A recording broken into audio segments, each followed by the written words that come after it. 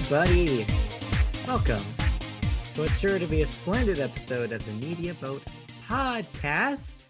Today is December the 2nd, 2020. We are officially in December, which means, yes, folks, we've made it almost. The last month of 2020. Of course, nothing's going to end here. It's not like magically on January 1st, everything will be solved. All our world's problems are over. No, of course, we know realistically that's not the case. But at least this gives us just a little bit of hope that maybe 2021 can be, hey, a return to normalcy, a return to feeling good, not nervous all the time. I, for one, am looking forward to that as a new opportunity. So let's think positive about December, why don't we? This is episode 256. If you don't know what the Media Boat Podcast is, let me tell you about it. It is a podcast that brings you news and thoughts about movies, television, video games, and music, not necessarily in that order. My name is Matt. His name is Mike. I'm Mike. He's Matt. This is episode 256. And if my math is correct, okay, and 9 times out of 5, it is correct. Okay. By the time we hit the end of the year, yes, we will be at episode 260. I believe you're correct. I believe, yes, 4 more weeks. And yes, this is in the can. Well, there's 5 weeks in December. Yeah, there's 5 Wednesdays in December. But since you count the day of today, so plus 4, 257, 258, 259, 260. You're correct. So yeah, we'll end on 260, but we need to get to 260. But also, because it is December, you will see a lot, and I mean a lot, of end of the year lists. Yes, we mentioned last week that it's award season, but what goes hand in hand, like this, for the video version. No, it's like this. You hold my hand, I hold your hand. Yeah, I don't. No, this doesn't play. This doesn't play on radio. Other way. Other way. This doesn't work. But it goes hand in hand with award season is year-end list season. Now, if you're a longtime listener to us, you know that we do our own year-end lists. That is in its planning stages right now. We will probably announce next week how we're going to do those this year because, of course, we are still doing these remote, our marooned edition of the Media Boat Podcast. So, yeah, we'll have to figure out some ways that we're going to do it, maybe different this year. So we will get back to you about that. But for now, this episode is going to be another regular episode of the show. Kind of a slow week, not a whole lot going on. I mean, not a slow week in my personal life, but definitely a slow week in media. So, we're going to cruise right through this one, I think. We have a couple thoughts, but let's start at the top. We always start at the top. And the top for us is movies. And at the top of the movies is box office, but we're not going to talk about that. There is one. No, that was last week. There's no new movies coming out this week. So that means... Yeah, I believe there are no movie releases. No new releases. So that means we can go straight into movie news. So, to begin this week, we have some breaking news as of yesterday. News about a Media Boat favorite.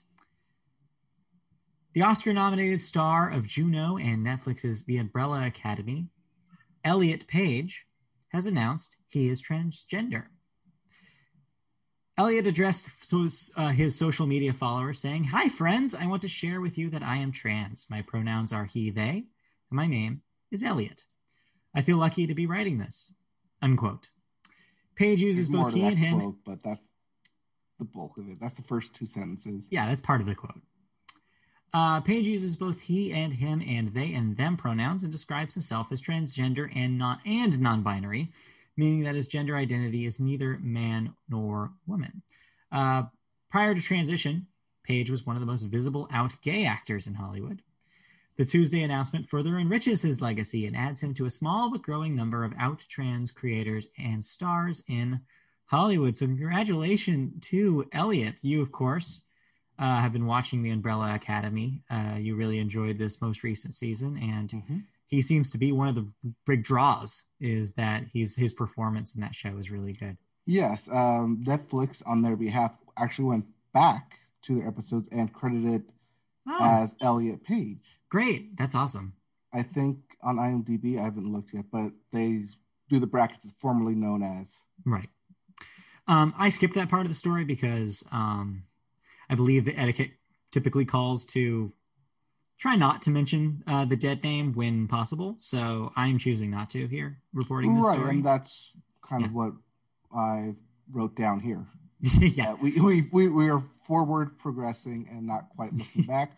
But for actual historical purposes, right, yes. Some reason to. There is a purpose, but yeah, not necessary right now. But yeah, congratulations to him. This has to be a very difficult decision to come out with this information, especially now. But he needed to do what he needed to do, and I'm glad he did. And a lot of people are going to be able to see such a prominent person doing this, and hopefully this will inspire a lot of people to be their true selves. And that's only a good thing. Yep. I've seen a lot of support thrown his way. Yes.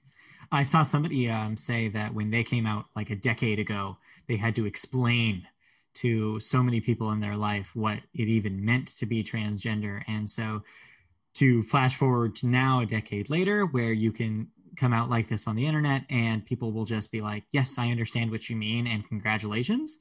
That means we're getting somewhere. That means that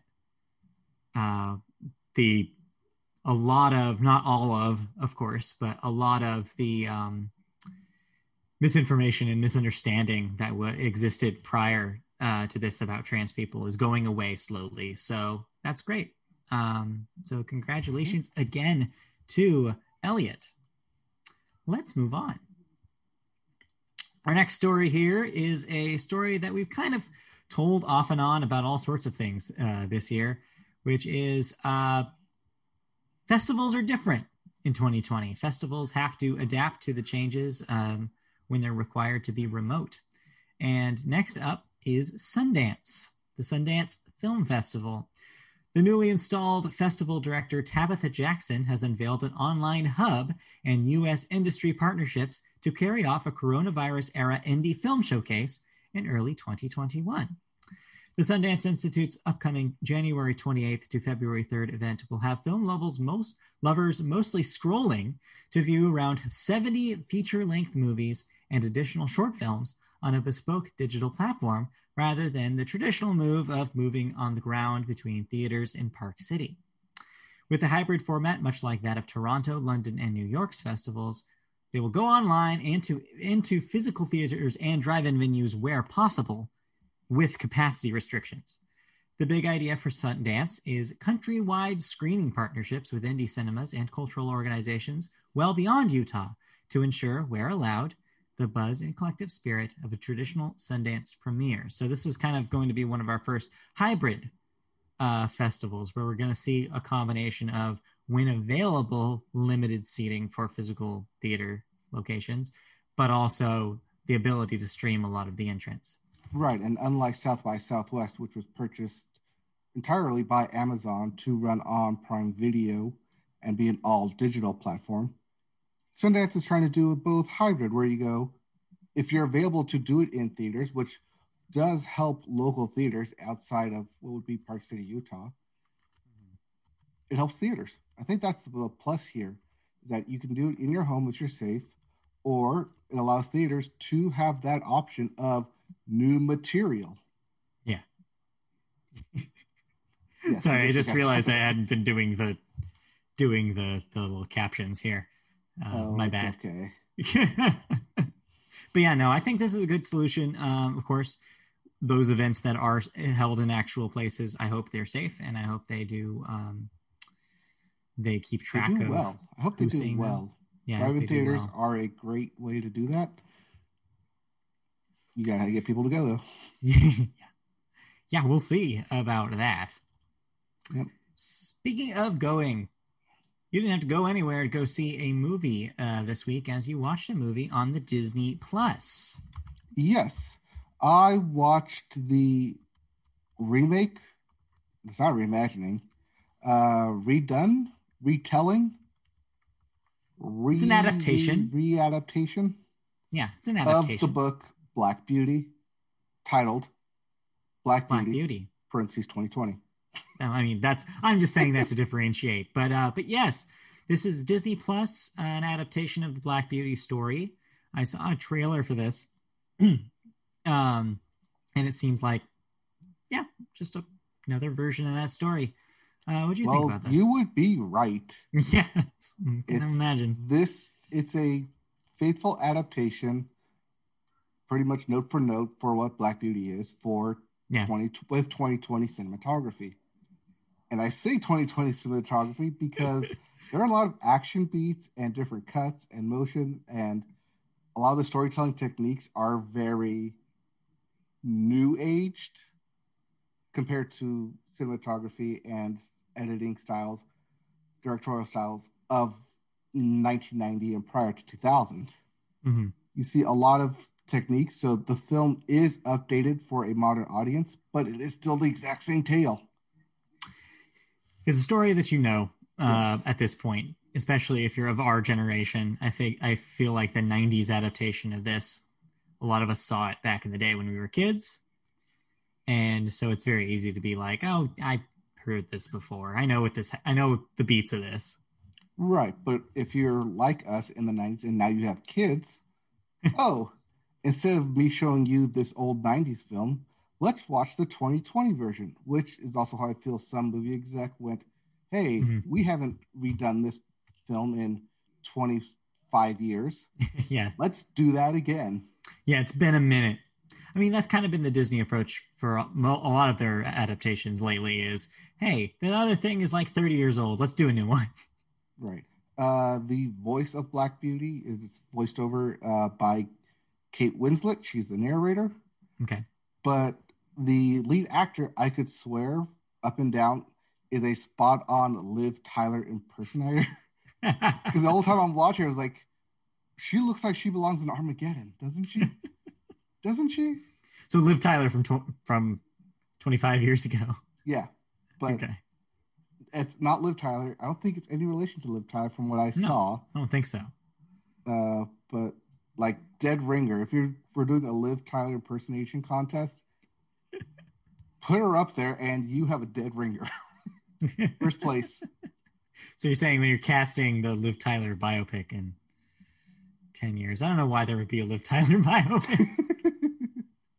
Okay, you're casting you do a making of Armageddon and you cast her. Yeah, you're casting the Steven Tyler biopic and you need a Liv Tyler. There you go. There you go. There you go. Wait, he's not dead yet, though, right? He's not dead, no. Okay. Steven Tyler very much still alive and singing, maybe? I don't know. Well, there's no concerts anymore, but yes, singing. I don't know if Aerosmith is still recording music, is what I mean. I'm sure they were on tour, getting that tour money. Who knows? Were, past tense. Was he? Yeah, I don't know. Any other thoughts about this movie, or is it just it's what you think it is? It is what they thought it was. Yeah. It is what I think it is. It is what you think it is. They are what we thought they were. Yeah. All of the above. But yeah, Black Booty. Black Booty. Yep. Black Booty. That's the name of this movie. That's a different movie, not on Disney Plus. That's probably not a different movie altogether. Go to your local video store behind the beaded curtain for Black Booty. Hey, you know what? I'm not gonna criticize anybody for their taste. Let's move on. That's it for TV or movie thoughts. Let's talk about television. We always start the television section with the sports corner. Woo-hoo! Oh, we had some good sports news. Yeah, kind of a smaller sports week than previous weeks, but some good news instead of some bad news. Well, maybe bad news if you're the San Francisco 49ers, but besides that, Vanderbilt soccer player Sarah Fuller will become the first woman to participate in a Power 5 football game. Sarah Fuller of the Vanderbilt soccer team, which just won the SEC title. Wow. Due to COVID-19 restrictions on NCAA, they could not source a player outside of campus or outside of anyone who was already in the COVID-19 restrictions. Mm-hmm. And since their soccer team just won and she is in play under SEC and NCAA rules, she qualifies and they called her up. So real quick, for those of us who don't know, including me, what is Power 5? What does that refer to? It refers to the Power 5 conferences of Pac-12, SEC, ACC, Big 10, Big 12. Okay, got it. So your main conference is the ones who hold the teams that are normally playing for the national championship. So does this break the gender ceiling for college football for players? Not necessarily, because this was a special circumstance of their players were on COVID or injured on the IR, and because they couldn't source from outside, say, the men's team. Sure. Because the men's team is not in, well, I don't know if Vandy has a men's team, but because they're not specifically in the precautions for. Yes. No, I realize that, but what I'm asking is this the first time that a woman has played in a college football game? No? Okay. No. But you don't know when that happened? No, it has. I saw the stats somewhere. I don't remember. But they have played before. All right. And they have scored points, but not necessarily in the top cream of the crop schools for football. Okay, that makes more sense then. Okay, so that's why this is a big deal. It's been done before in high school, obviously, in community colleges as well, and in lower division schools, but not in the Power 5. So that's why it was of note. But also of note, one play, one kickoff, because Vanderbilt is 0-8. Oh, well. But hey, you know what? It's still cool. Vanderbilt didn't score the whole game. We watched it because we're waiting for them to at least get in field goal range. Didn't happen. But she will have a chance again this Saturday as they play another game. Got it. But it's against Georgia, so who knows if they're even going to get in range. Who knows? We'll see. But yeah, congrats to Sarah. Let's talk about the professional football, though. As I kind of mentioned just a moment ago, not looking great for the San Francisco 49ers as they can't play or practice right now, thanks to COVID restrictions in Santa Clara County. So we were also affected by this as our governor, Gavin Newsom here in California, basically said, hey, these counties are in the purple zone. No group meetings over 15 people or more. So that's a football team, turns out. So yeah. I mean, when you have 11 players on a field at one time, well, 22, 11 on both sides. So there goes your 15 out the window. There you go. Just the field in one play. So yeah. So needless to say, this is going to make them make things a little difficult for them. No contact sports at all will be allowed through December 21st for them. So they can't play games? They cannot play home games. Oh, right. They can play games elsewhere. Right. They can play away games, but they can't play home games in Levi Stadium. Until basically the end of the month. They have 2 home games during that time span. And guess what they are now? I don't know. Well, everyone was saying go to Oakland for the Oakland Coliseum. Nope, not going to happen. Okay. They're out of state. Makes sense. They're going to play in Arizona. I almost said that. Then I was like, maybe not. That seems too far-fetched, right? That makes sense, though. That makes sense. That's where you go. When California won't let you do something, you go to Nevada or Arizona. Yes. That's the rule. Like Mark. Just like Mark. But yeah, so a little more complicated. They're still going to play their games, though, which is, they're I guess, now they will temporarily be called the Phoenix 49ers. That's where they'll be playing. No one's going to call them that.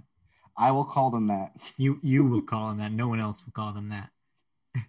But yeah, they're going to spend Christmas or December in Arizona. Okay. There's call them the snowbirds. Might as well. Right. All right.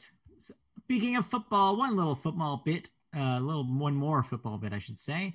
There will be Wednesday afternoon football.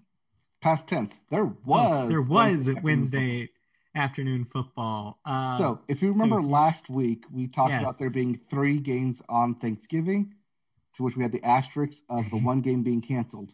Yeah. The Ravens-Steelers game. Right. Well, that got moved to Sunday. Okay. But then quarterback Lamar Jackson tested positive.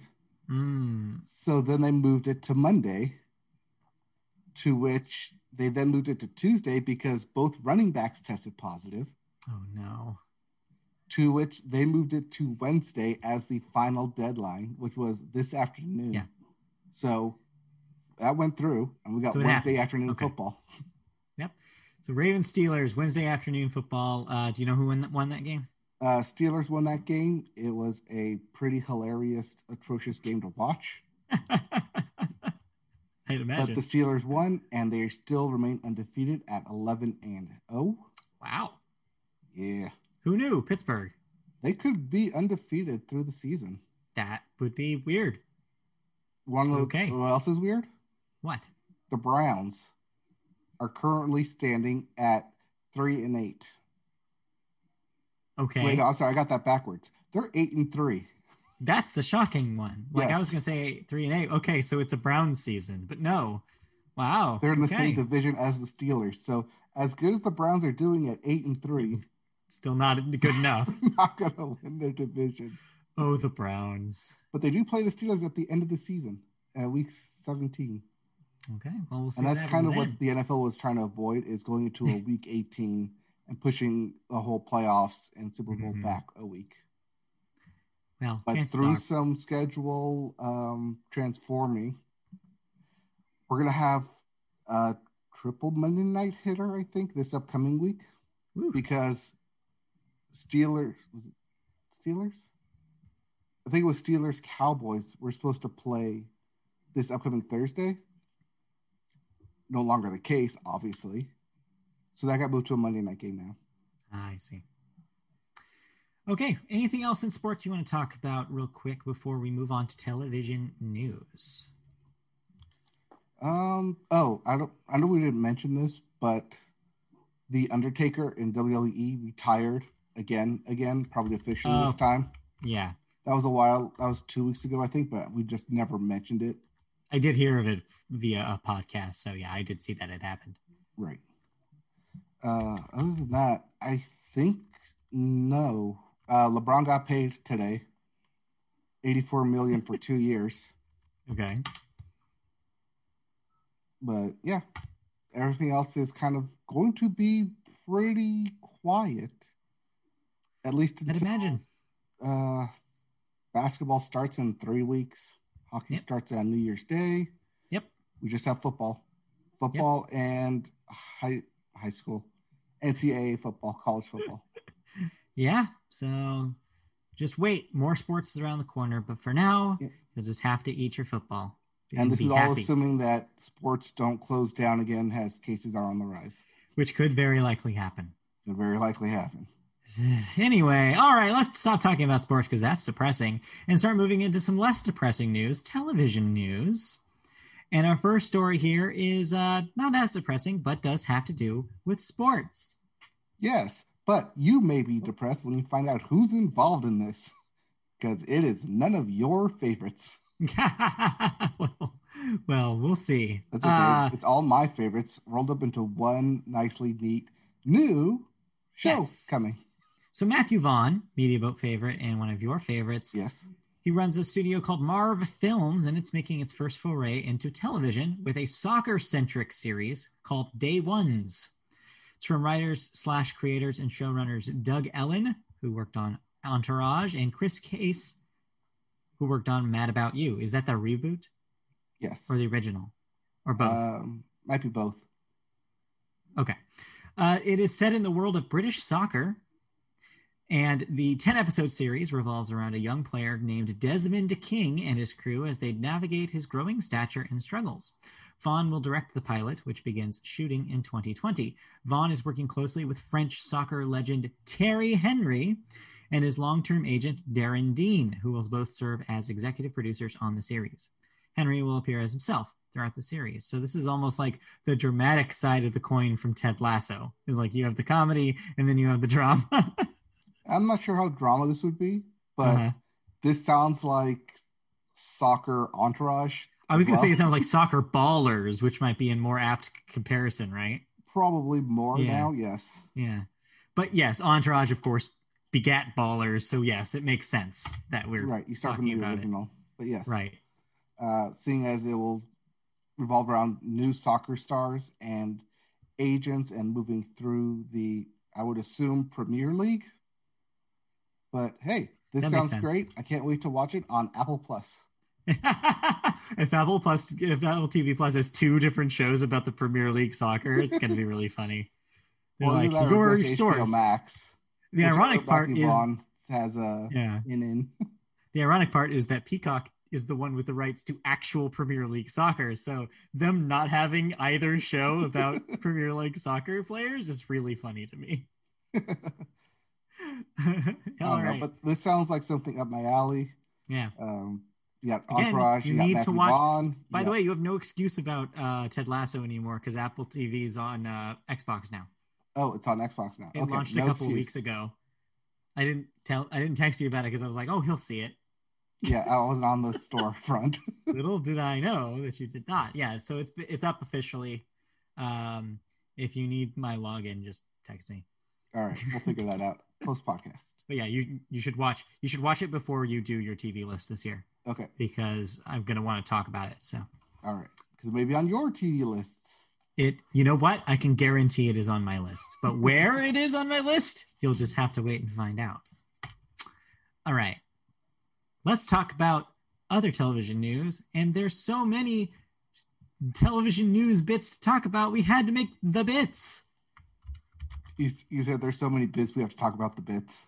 Yeah, we have to talk about the bits because there's too many bits. Yeah. Well, not a lot to make a single story, but just enough to have a handful of bits.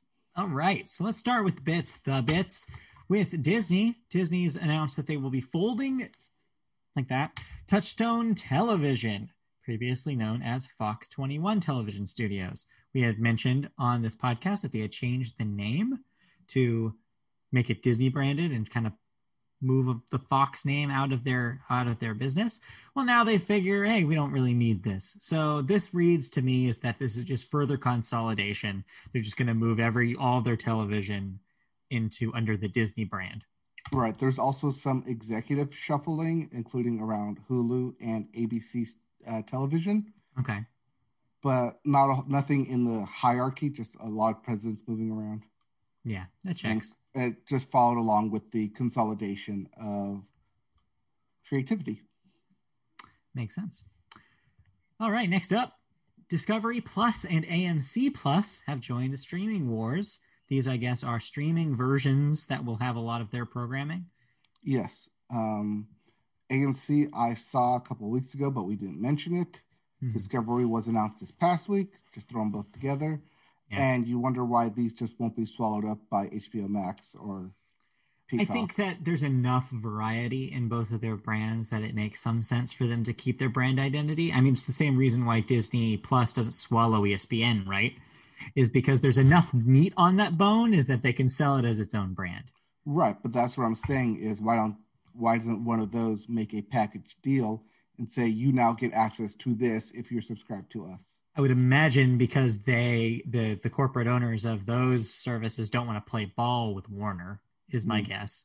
And if I was Discovery's under the I used to know this. I used to know dumb Discovery things like and this. Food Network together. Yeah, they're under some sort of brand, but I don't remember what they're called. But yeah, all of those networks would probably be part of that Discovery deal, which means better watch all your Food Network shows now on like your Hulus of the world because they might be going away. Well, there is the Food Network app that you can watch your shows on too. Yeah, but again, those typically require cable subscriptions, whereas Hulu, you just have to sign up for one thing and you have access to all that stuff. So if people lose their ability to watch a lot of the back catalog Food Network stuff, that would kind of suck because I'm one of those people.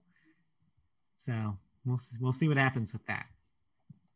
Next up in the bits, Quibi, as we reported, died. But now it's officially dead and will no longer be offered as a download from mobile storefronts. So you can't even download Quibi anymore.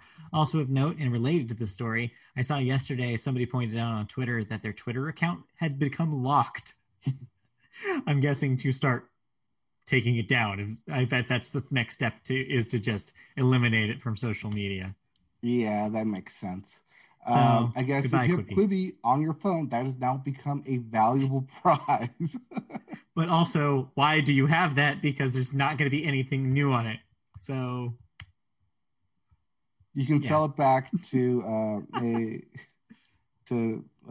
Steven to Katzenberg and to Jeffrey Katzenberg back. Jeffrey Katzenberg wants one. Yeah, right next to a PlayStation 4 with PT installed is a phone with Quibi installed. Both are equally as valuable, I'm sure. All right, next up in the bits, the Netflix movie and television rights to Daredevil have expired. They will be reverting to Marvel Studios because, of course, Daredevil, a Marvel character. So, yes, if it's confusing to you, the Daredevil Netflix rights and the rights to make the film version of Daredevil that was were predated the Marvel Studios as we know it today. Thus, this now reverts it back. So right, that ended on December 1st. Well, technically November 30th. So when it struck December 1st, the rights reverted back to Marvel Studios, who can now make their own Daredevil.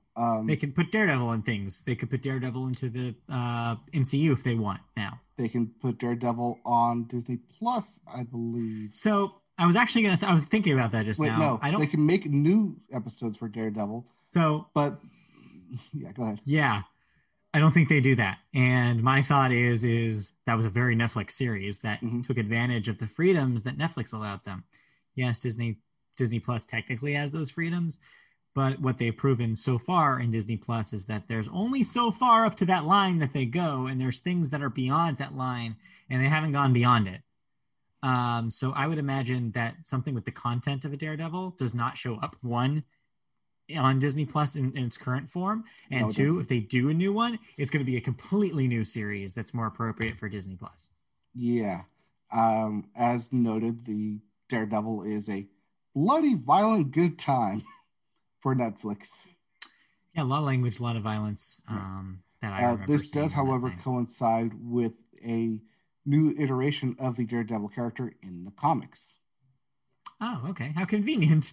Yes. What is this? Planned that way. Probably wasn't, but yeah, a great coincidence nonetheless.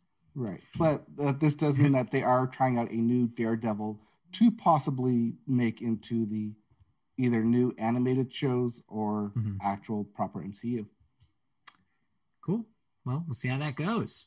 Yeah, try it Next in the up comics in the first. bits. Yes. Next up in the bits, speaking of Netflix, one of their favorite creators, Charlie Brooker of Black Mirror fame, has prepped his latest project for the network, or for the streaming network, I should say. It's going to be a mockumentary about 2020 starring Hugh Grant. So how do you feel about the immediacy of media based on like 2020 / coronavirus? Are we ready for that? Not just coronavirus, but everything that happened in this year is in itself a crazy, wild ride. Yeah. Is that something you want to see, though? Because I feel like my opinion is I don't really. I just would like to have media continue that it didn't happen. Recently, you talked about how The Good Doctor, one of your favorite shows, tried to tackle it. And you said they did a pretty good job with that. That being said, though, do you want more of that energy? No, but I do think that if you don't focus so much on it being a pandemic, but rather all the other craziness that happened outside of the world, I think you have a pretty good handling. Hugh Grant is said to play a historian, and so he's going around talking and documenting events that happened in 2020. I think the problem, though, is you're right. You're right. There's a lot of other material there, but the problem is to not at least have it as a major focal point is a misrepresentation of what this year has been. I don't think you can do it and not have it mostly about the pandemic. 2020 will be a whole college course in and of itself. It's going to be a fascinating year. And of course, like I said at the top of the podcast, It's not like January 1st, 2021 is going to make all this disappear. I bet 2021 will also be a fascinating year for the annals of history. And I do mean the annals, if you know what I mean. Ooh, wink, wink. Way up the annals. Way up my annals, that's for sure. So yeah. So I don't think this is a good idea. And also, I thought we were done with Hugh Grant like 20 years ago, but okay, sure. But anyway, he's huge. He's a huge Grant. It's very good Hugh Grant impression there. Anyways, there's more bits. Let's talk about the next one. Next bit here. Comcast, everybody's least favorite cable and internet provider, is announcing something that's going to make even more people angry at them. Yay! They're planning to increase their prices for a variety of their services starting January 1st.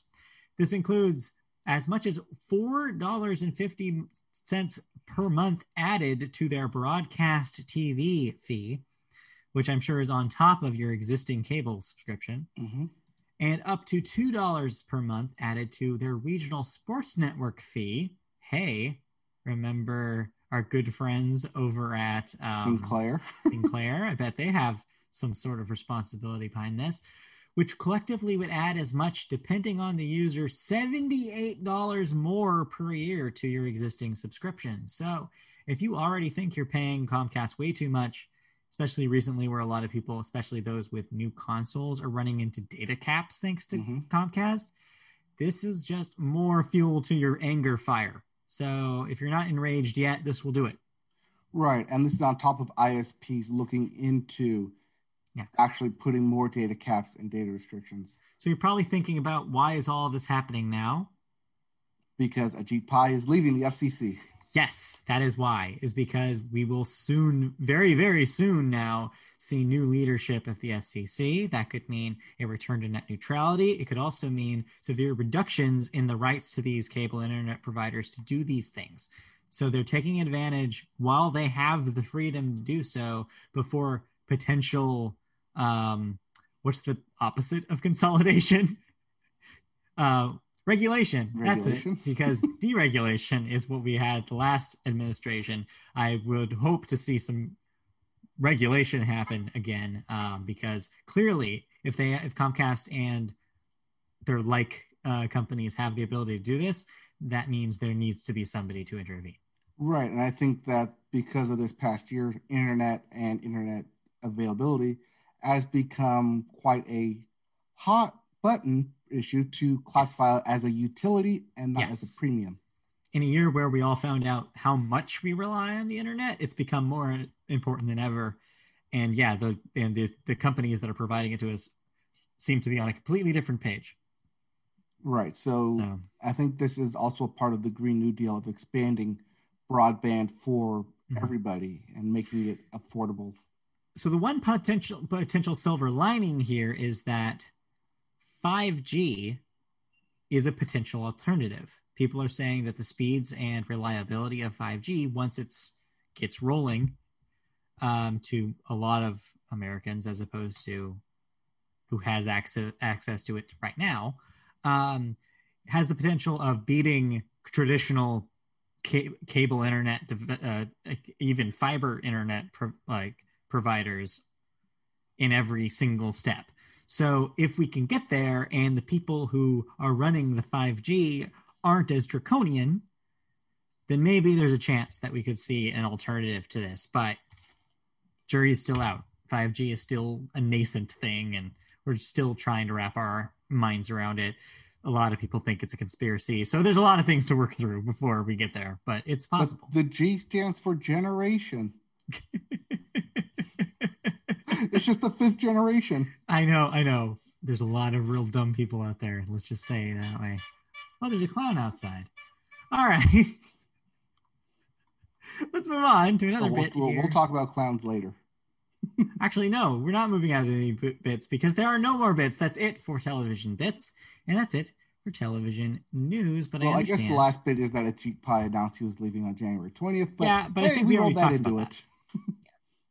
But so that means we're done with news and we can safely move on to TV thoughts. You have watched a couple of shows on streaming networks.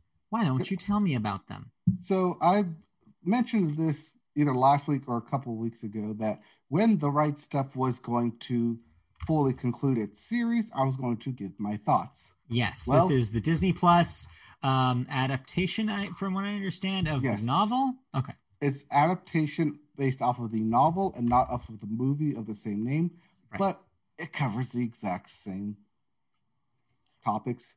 The Right Stuff. It's also not based on that song. No. The Right Stuff. Go ahead. That's all I know. Anyway. All right. Cool. Thank you. So Norman. Space. Tell me about space. Yes, Space. The Right Stuff is a very dramatic adaptation and very loosely based on the first man in space and everything that it took from the astronaut's point of view to put a man into space and how contentious it was to be said first man in space. This is something that I'm sure future history teachers will put on for their substitute teacher. Yeah. It's like, here, put this on, let them watch an episode for a week while I'm gone, and they'll be fine. Yeah. So the novel and the movie happen to be a couple of my dad's favorite things. He always told me when I was younger, he's like, oh, you should read that book when you're older. It's what he would always say. I still have yet to read it. But yeah, so... Oh, you're not older yet. I know. It's still not there. I don't know when it's going to happen. Some magic switch is going to turn on. I'm like, oh, I'm old enough now. Yeah, you thought it'd be at 30, but nope. No switch yet. Still not. No, weirdly enough. So yeah, you enjoyed this version of this I enjoyed it. It was very uppity, dramatic, and they did have... high dramatic parts where it's like, yeah, you're very punching this up here, aren't you? Mm-hmm. But overall, I thought it was a fairly faithful adaptation of history. So if you like space, if you're fascinated by astronauts and you want to see stuff about space that in like a historical format, this is good.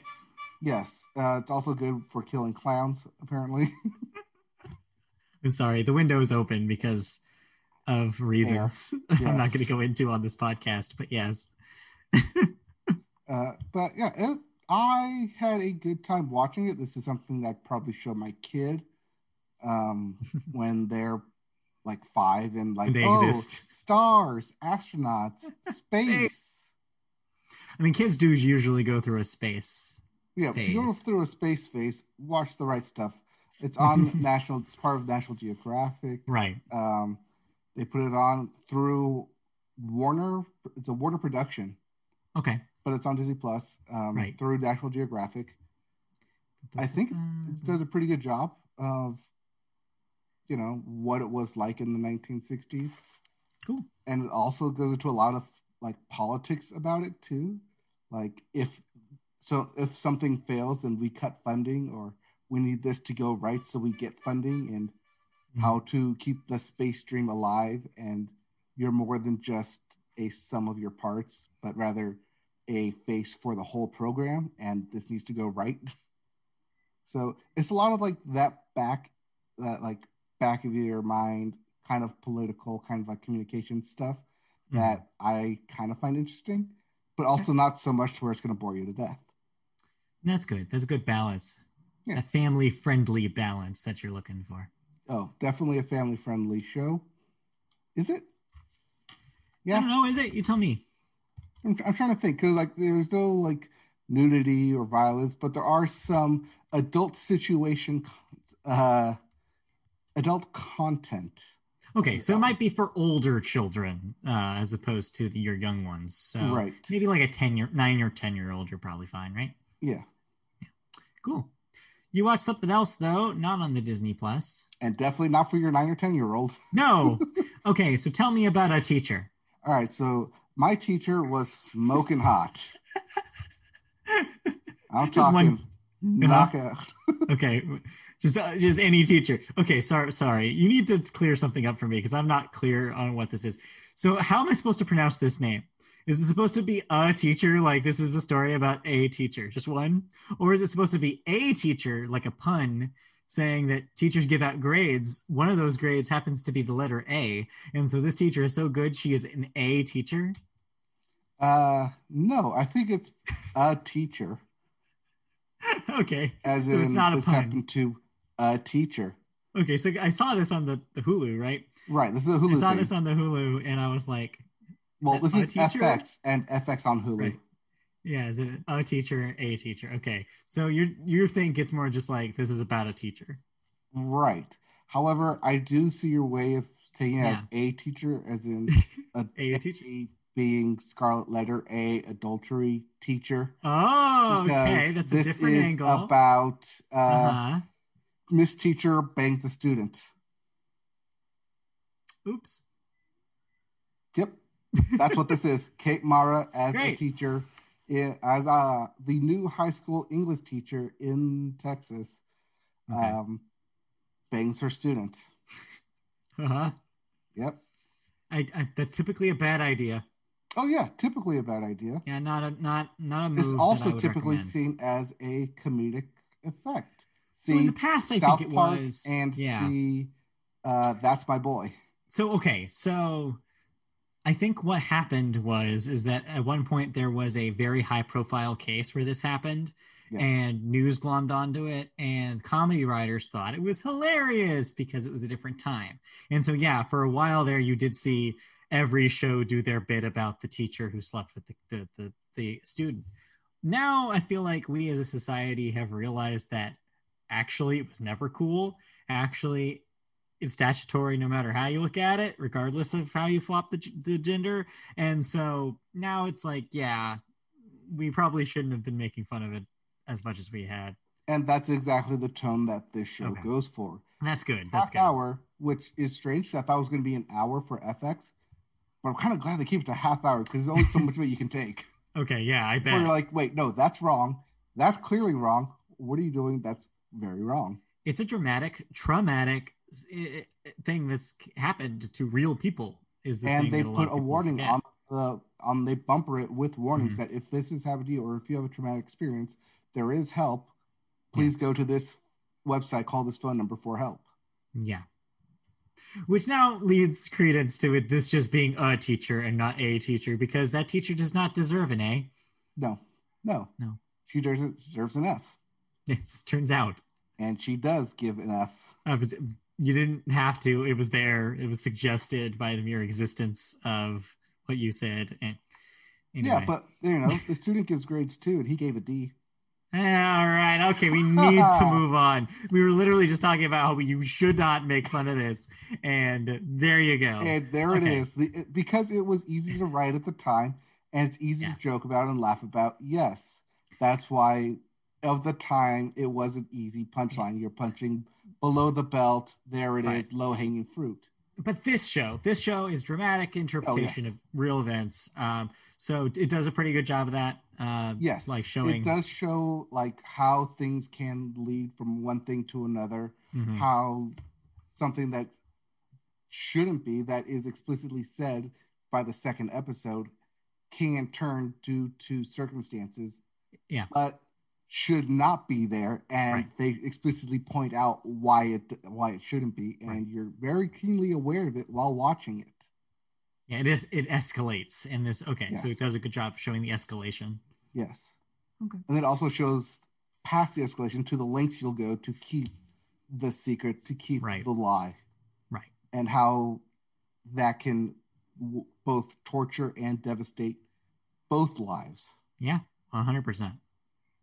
So, well, that sounds like fun. It's not a fun time, but it's a pretty good show. So yeah, if that interests you, if you want to see that kind of story and with a modern perspective, that's there. Teacher. Right. And also if you don't want to watch the porn version. Yeah, okay, let's move on. All right, let's move on.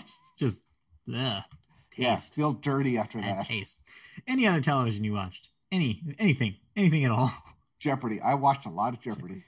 Well, we talked about that. Yeah. A lot well, speaking of, there was a Alex Trebek Thanksgiving memo during the pre-Thanksgiving Jeopardy show episode. Yeah. You can tell he's kind of sick in that. You can kind of tell that he's not feeling 100%. Yeah, I'd imagine. I'd imagine that going into these final episodes that you can kind of feel it, you can kind of see it. Ugh. And then that means that might hit a lot harder come the new year when they do show his final episodes. Yeah, I bet. That's going to be hard. Yep. But we'll see that when it comes. Yep. Also, I watched Santa come down Broadway. So play all the Christmas music you want now. Right, yeah, we should mention, Macy's Thanksgiving Day Parade happened, of course. The Westminster Dog Show happened. The things the Scottish Hound. Yes. Won. Yes, Claire, our friend Claire. Yes. It was a good year. Kind of weird. But it's like a longer name because due to yes, breeding kennel names. Like I guess it's. I like to think of it sort of like horse racing names because it's like there's the actual name which is based on like all the breeding that's happened, and there's the name they call it. Yes. Yeah. All right, let's move on. That happened. It's Christmas time. Record all of your Christmas shows. I have several country stuff recorded.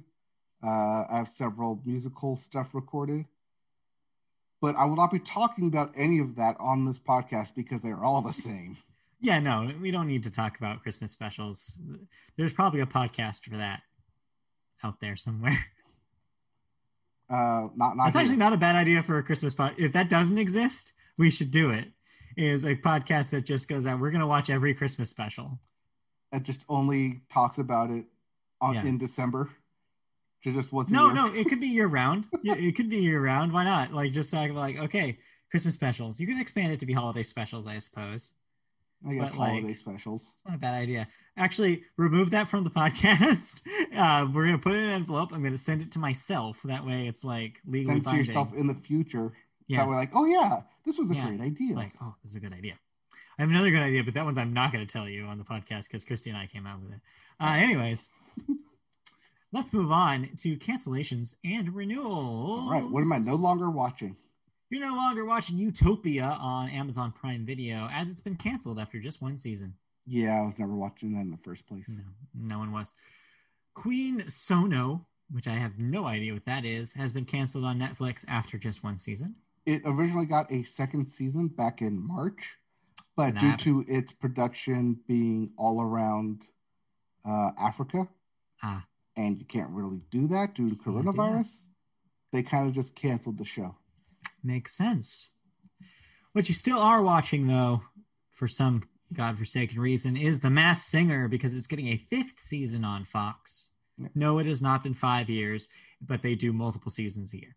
Right. And Ken Jeong from The Masked Singer has been tapped to lead Fox's New Year's Eve bash day broadcast, whatever. I saw that as well, yes. Their competitive broadcast to the traditional ABC. Rockin's New Year's Eve. The formerly known as the Dick Clark's Rocking New Year's Eve, which I don't know what they call anymore. They might still call it Dick Clark. No, Ryan Seacrest said it's still called the Dick Clark. He wants it to be. Huh, weird. Also, it's still his production studio. So and as long as he's doing the production on it, he will call it Dick Clark's Rocking New Year's Eve. Right. Fair enough. That's it for cancellations and renewals. Just not that much happening in the cancellation space this week, but we do have a handful of deaths here. Let me type my little sad face here.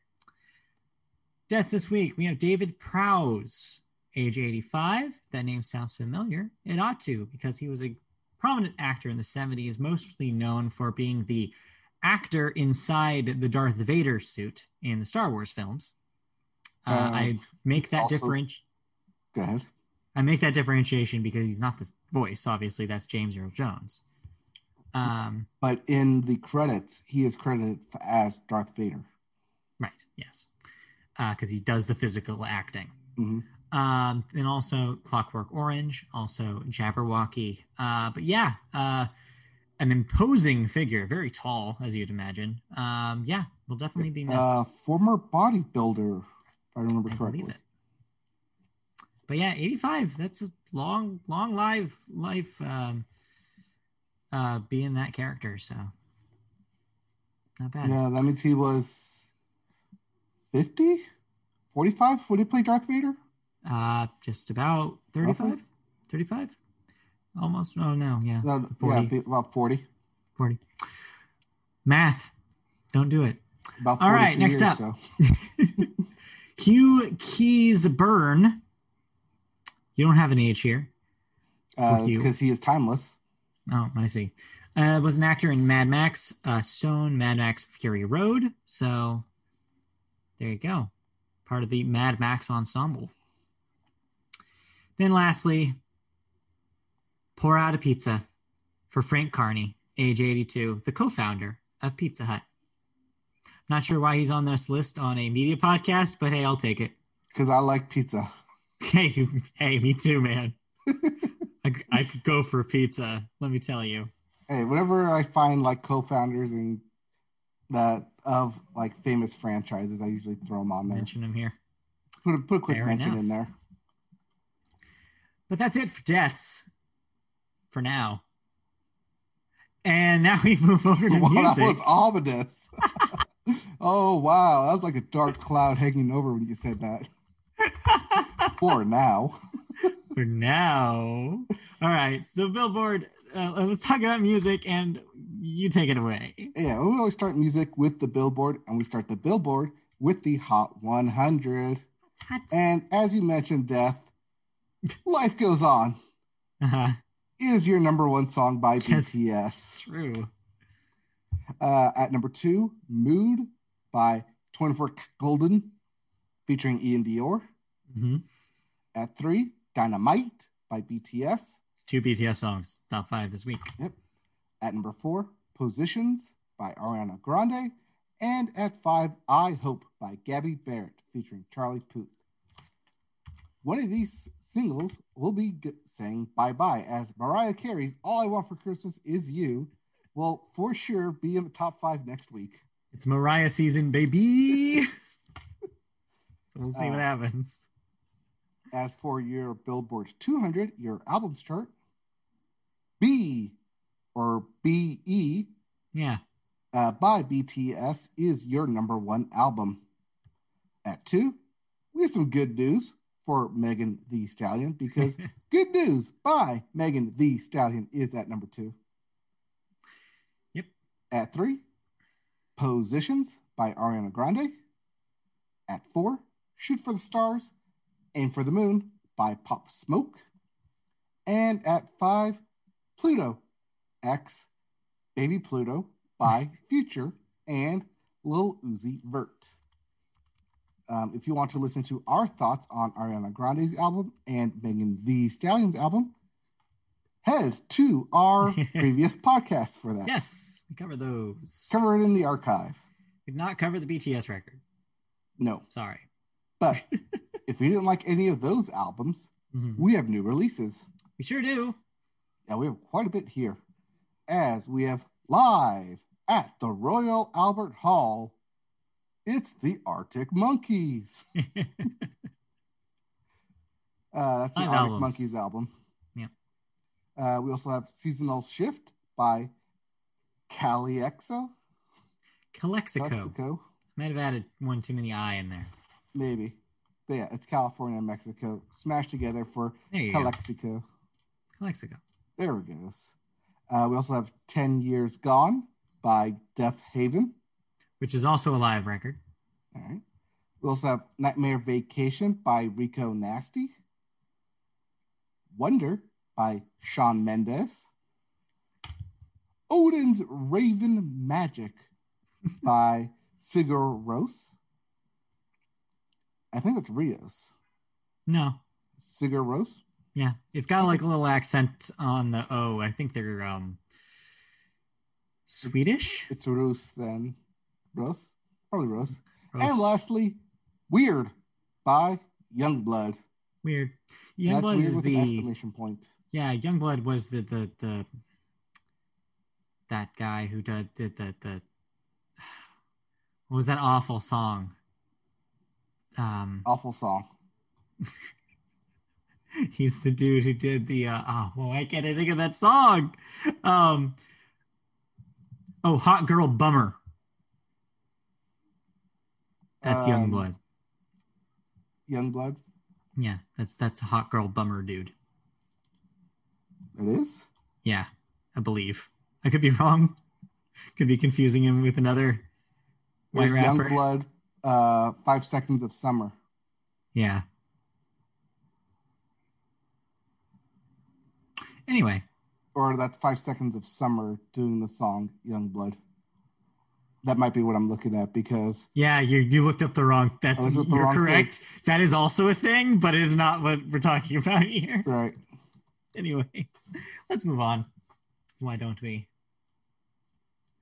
Yeah, let's move on then, shall we? To music news. And we start, speaking of BTS, with the K-pop army. No, it's not that K-pop army. No, like the actual Korean army. Yes. As South Korean lawmakers on Tuesday completed passage of an amendment to existing legislation that will allow some K-pop stars exemption from military service until they are 30. The significance was not lost on fans of BTS. Currently one of the biggest music acts in the world, top 2 songs on the Billboard 100. But whose band members would have soon been forced to enlist. The bill revising the Military Service Act was introduced in September after BTS became the first Korean group to top the U.S. Billboard 100 charts with the single Dynamite. The band last week also earned a first Grammy nomination. Yep.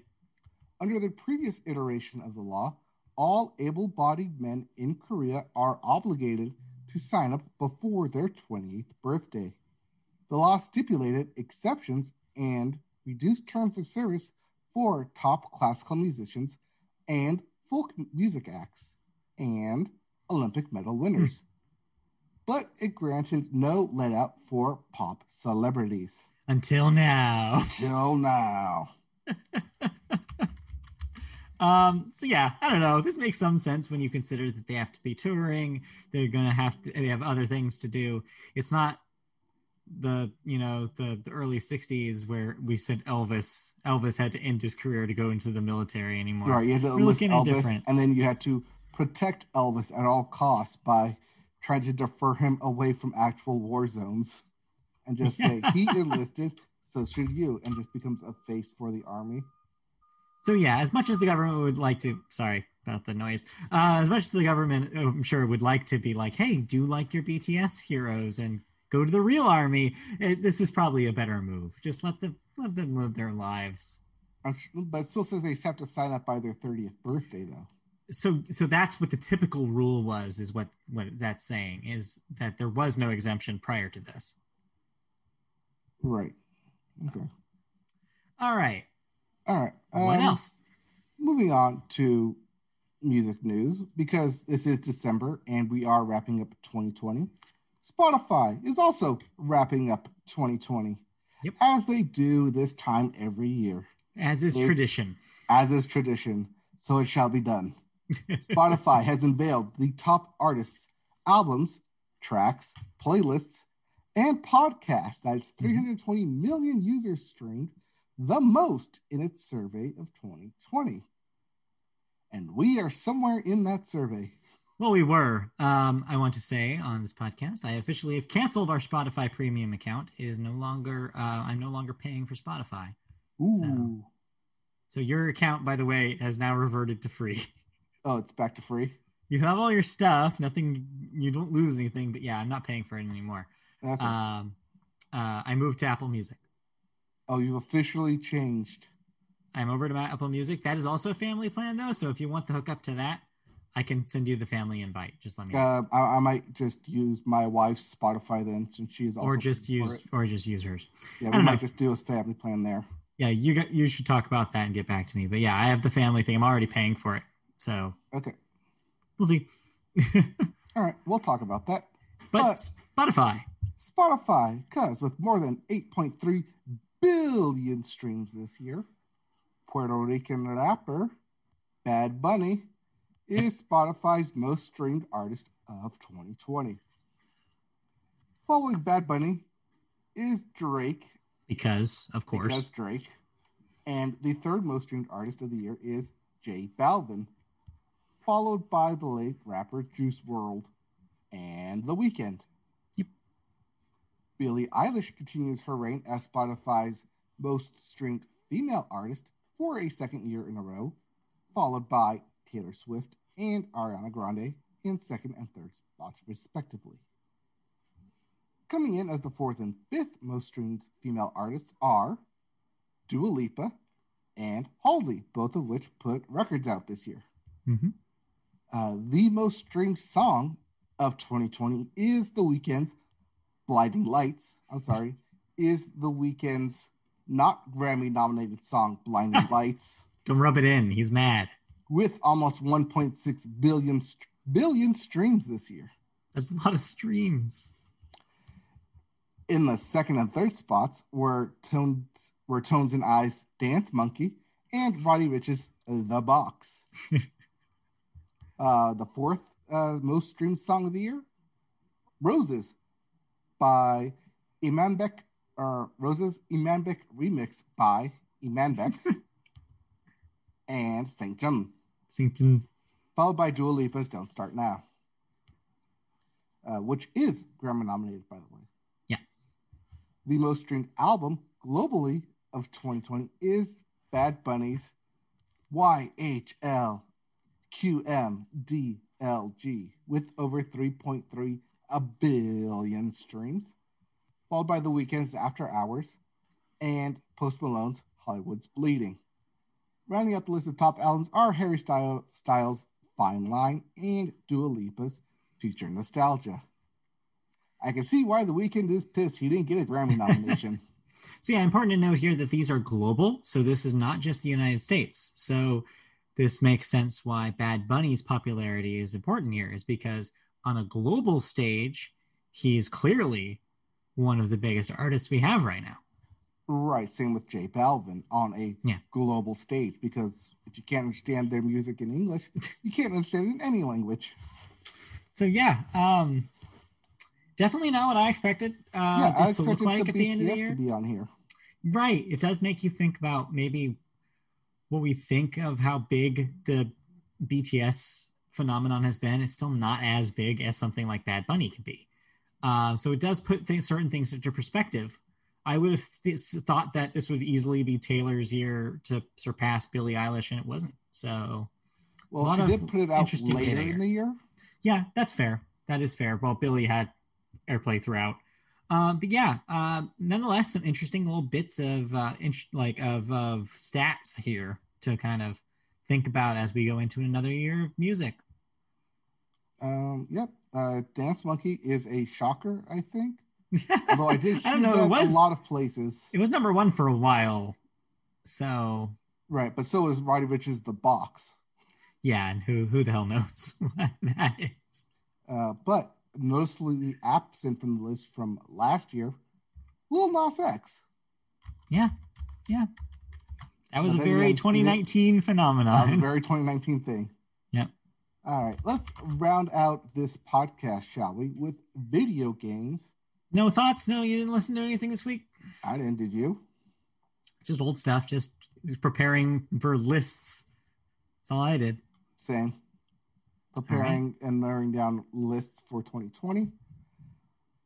And that means we have video games. Yes. Which let's round up right now with new releases, including Immortals: Phoenix Rising for the PlayStation 4, PlayStation 5, Xbox One, Xbox Series X, the Switch, and PC. If you own a console, you can get Immortals: Phoenix Rising. This is this week's biggest release. This is a Ubisoft joint. Kind of combines like some Breath of the Wild-y touches with their traditional open world design and set in Greek mythology. So I don't know. This sounds like a Mike game, if you ask me. Oh, it does sound like a me game. You might want to give this a shot. I may have to. Yeah. I did see it highly rated somewhere. I've heard positive, but like not overly positive things. Apparently, it's like a good one of those Ubisoft open world games, but it's still very much that. So, know what you're getting into, I guess, is what I would say. Metacritic had that at 82. That sounds about right. Yeah. Yep. New IP about Greek mythology. Yeah. May have to check that out. It may have a different thing on the Switch too. Yeah. About Greek mythology to watch. In development, I believe that was called Gods and Monsters, but they changed the name before release. Yeah. I like the way they changed it.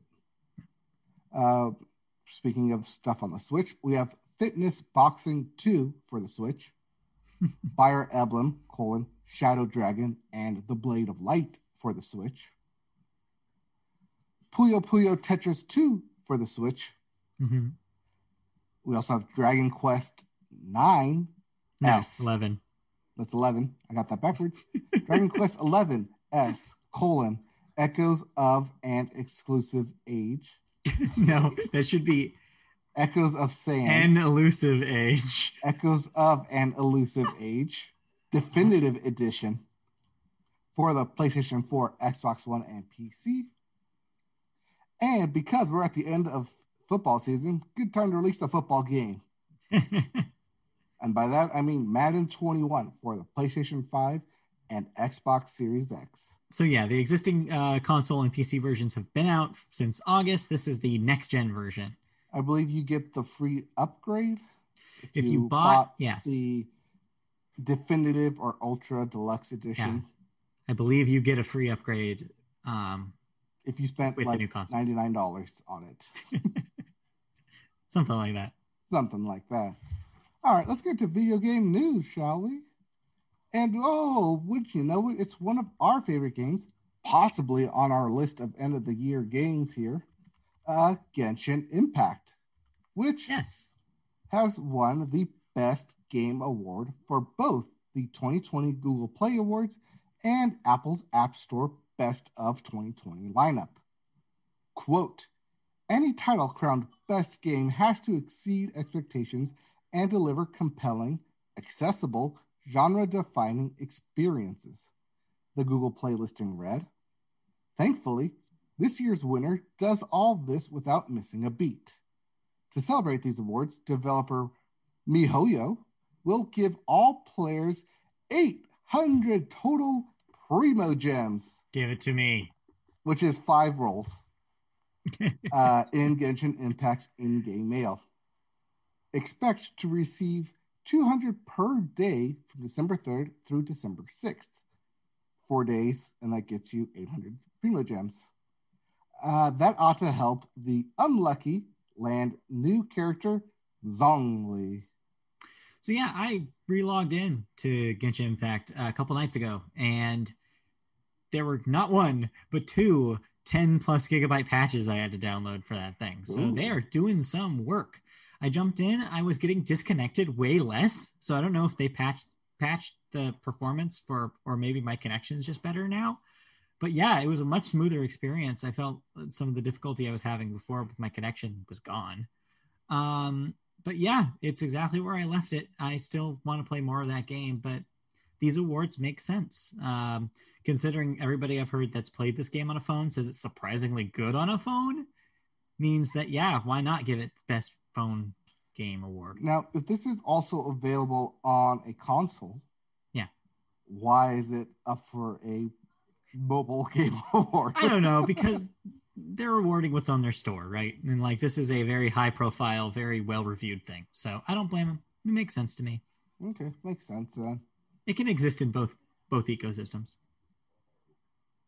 Okay, it's so better on phone. As my mobile game of the year, don't be surprised.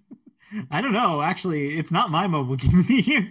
I already know what your mobile game of the year is. I already know what my mobile game of the year is, and both of it is not. Neither of them are Genshin Impact. Let me tell you. Yeah. Not saying that Genshin Impact is not on my list, because it is, but it's just. All right, so I know 3 games on your list then. Yeah, it's really 4. A process of elimination at this point. There's only so many games You've been paying attention, and you know what games Matt has been reviewing and playing. You can already formulate this list in your head if you really tried hard enough. All right. Next story, I guess. All right, and then let's round up video game news with. Wait, no, this is a movie studio, Aardman Studio, or Studio Aardman. This is movies. This is Wallace and Gromit territory here. Yeah, you should read the story and find out what's going on.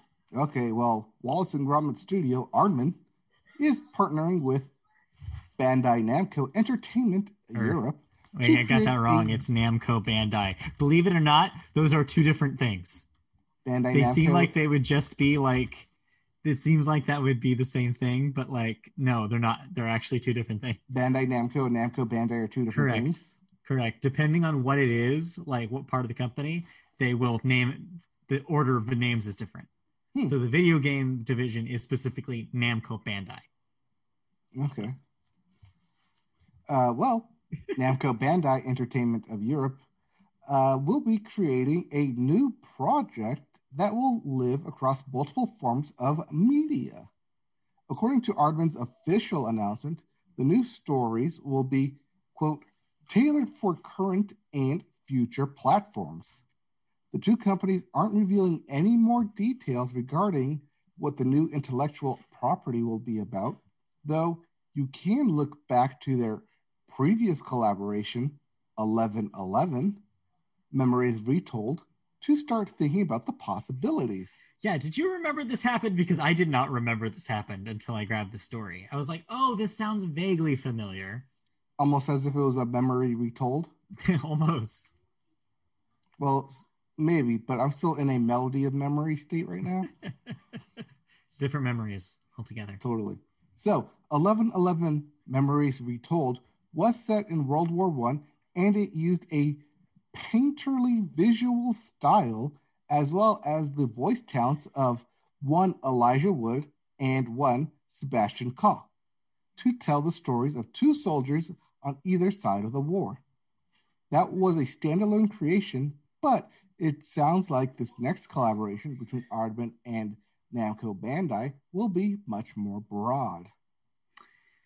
Yeah, this could be cool. I didn't hear much about that Memories Retold game. I remember vaguely some people saying like, yeah, it was neat, but it seemed like more if it was like a artist or two from Aardman that participated in that project. But this seems like it's more of like a multimedia thing, which could potentially be kind of cool. Because yeah, Aardman makes good stuff. Even if I didn't like the most recent movie they put out, Early Man, as much as their previous stuff, still I like what they do, and combining forces with a video game company to make something that's multimedia, potentially like a game and a TV and a movie or something, is pretty exciting. This is a 2018 game, 11. Yeah. It was a few years ago. But yeah, this could be really cool. Okay. Well, with that does it for video game news. Did you play anything? Yeah, just real quick, I wanted to say I finished the campaign for Destiny 2 Beyond Light, the expansion I talked about briefly a couple weeks ago. So campaigns in the books, all tidied up. There's some post-campaign content in that thing, though. That'll keep me busy for a while. And yeah, I have nothing but good things to say about that expansion. I think that anybody who's been waiting to get into Destiny 2 after a time off, this is the time to do it, especially if you have Xbox Game Pass, as Beyond Light is included in the Game Pass version of Destiny 2. So yeah, I highly recommend it. There's a new starting area for people who are starting new characters, and new characters actually have new there's a new character builder, so there's more cosmetic stuff you can do when you're building a new character in Destiny, which is exciting. Now, I did read somewhere that if you do play the older expansions, the kind of gear you get doesn't necessarily work with the new stuff. Is that right? Am I saying that right? Okay, so it's kind of complicated, but what I know is that I think what you probably have read is that there's some stuff that you could get that you can't get anymore. I think that's what it was. Yeah, there's some stuff that is just completely just eliminated off the face of the stuff with the purging of the old planets and missions. That is true. But what they've done is for some of the more important weapons, the legendary, or not legendary, the one above legendary, which I can't think of the term for it. Mythic? The yellow. No, it's not mythic in Destiny, but there's a word for it. Exotic. That's what it is. The exotic weapons. There's a new vault in the tower that you can go to, and you can exchange certain rare materials for exotics that used to be only available in certain quests that aren't completable anymore. So that makes sense? Yeah. Like you can't do those quests anymore. But you can still get the gear if you can still get you can still get the gear by turning in stuff that you can get through other means. So yeah, they are trying to like make some of that stuff accessible, but they did make it pretty clear that there's just going to be things and items that you used to be able to do or get that you just can't anymore and won't until they bring it back. So that's just the reality of this new vaulted version of Destiny. All right. But yeah, I had fun with the campaign. And yeah, but other than that, I didn't play anything else. I think I played maybe a couple more rounds of Hades to see if I could get that sword. I even put more Titan blood into the sword and unlocked the second thing, the second like version of it, which I really like, and it's better. But still, I get to Hades' second form, and I just can't pull it out. Right, when you go, ha ha ha, I'm not dead yet. Because he does the freaking like lava laser thing that he does, the real tight ones in the second form when it's like you have like this much room. Well, either hide behind a rock or go hug your dad. Yeah, right? It's like you have to do one of those two things. It's just like sometimes there's not enough time to get over there. But yeah, so it's been fun. I do still hope, fingers crossed, I can finish it before we do year-end wrap-up stuff. But I'm running out of time. Well, time is running out, and you need to run out of Hades. Yes, indeed. And with that, I think we're about to run out of here as well. Think so. That, I think, will do it for this podcast. So thank you for joining us. We are the Media Boat Podcast, in case you missed that. We are available in video form and podcast form. If you want to see us in video form, go to our YouTube channel. Search Media Boat Podcast to find our page. Like, subscribe, comment, anything you want to do. Click the bell to get subscription notifications. All of that and more to watch our video form of this very podcast. We'll be back next week with another one. You can also catch us in audio form via podcast services, all of them under the sun, including Apple Podcasts, Spotify, iHeartRadio, Amazon, Google Play, all of them. You can find us just by searching Media Boat Podcast. You can also find us on social media channels such as Twitter, where our handle is @MediaBoatCast. Facebook, our page, search Media Boat Podcast. You'll find it. Website, you can find some of our write-ups about this very podcast on MediaBoatPodcast.com. And email, if you want to email us any questions, comments, anything you want to say to us, MediaBoatPodcast@gmail.com is that email address where you can do that. So, without further ado, thank you for joining us. That will be it for this episode. We'll be back next week for another December 2020 shivering cold edition of the Media Boat Podcast. So tune in then. For now, have a good week. Stay safe. We'll be back next week with more news. I think we should have a better outline of what our end of the year wrap up will look like. Yes, we might. And just a lot more stuff, because who knows what's going to happen during the week.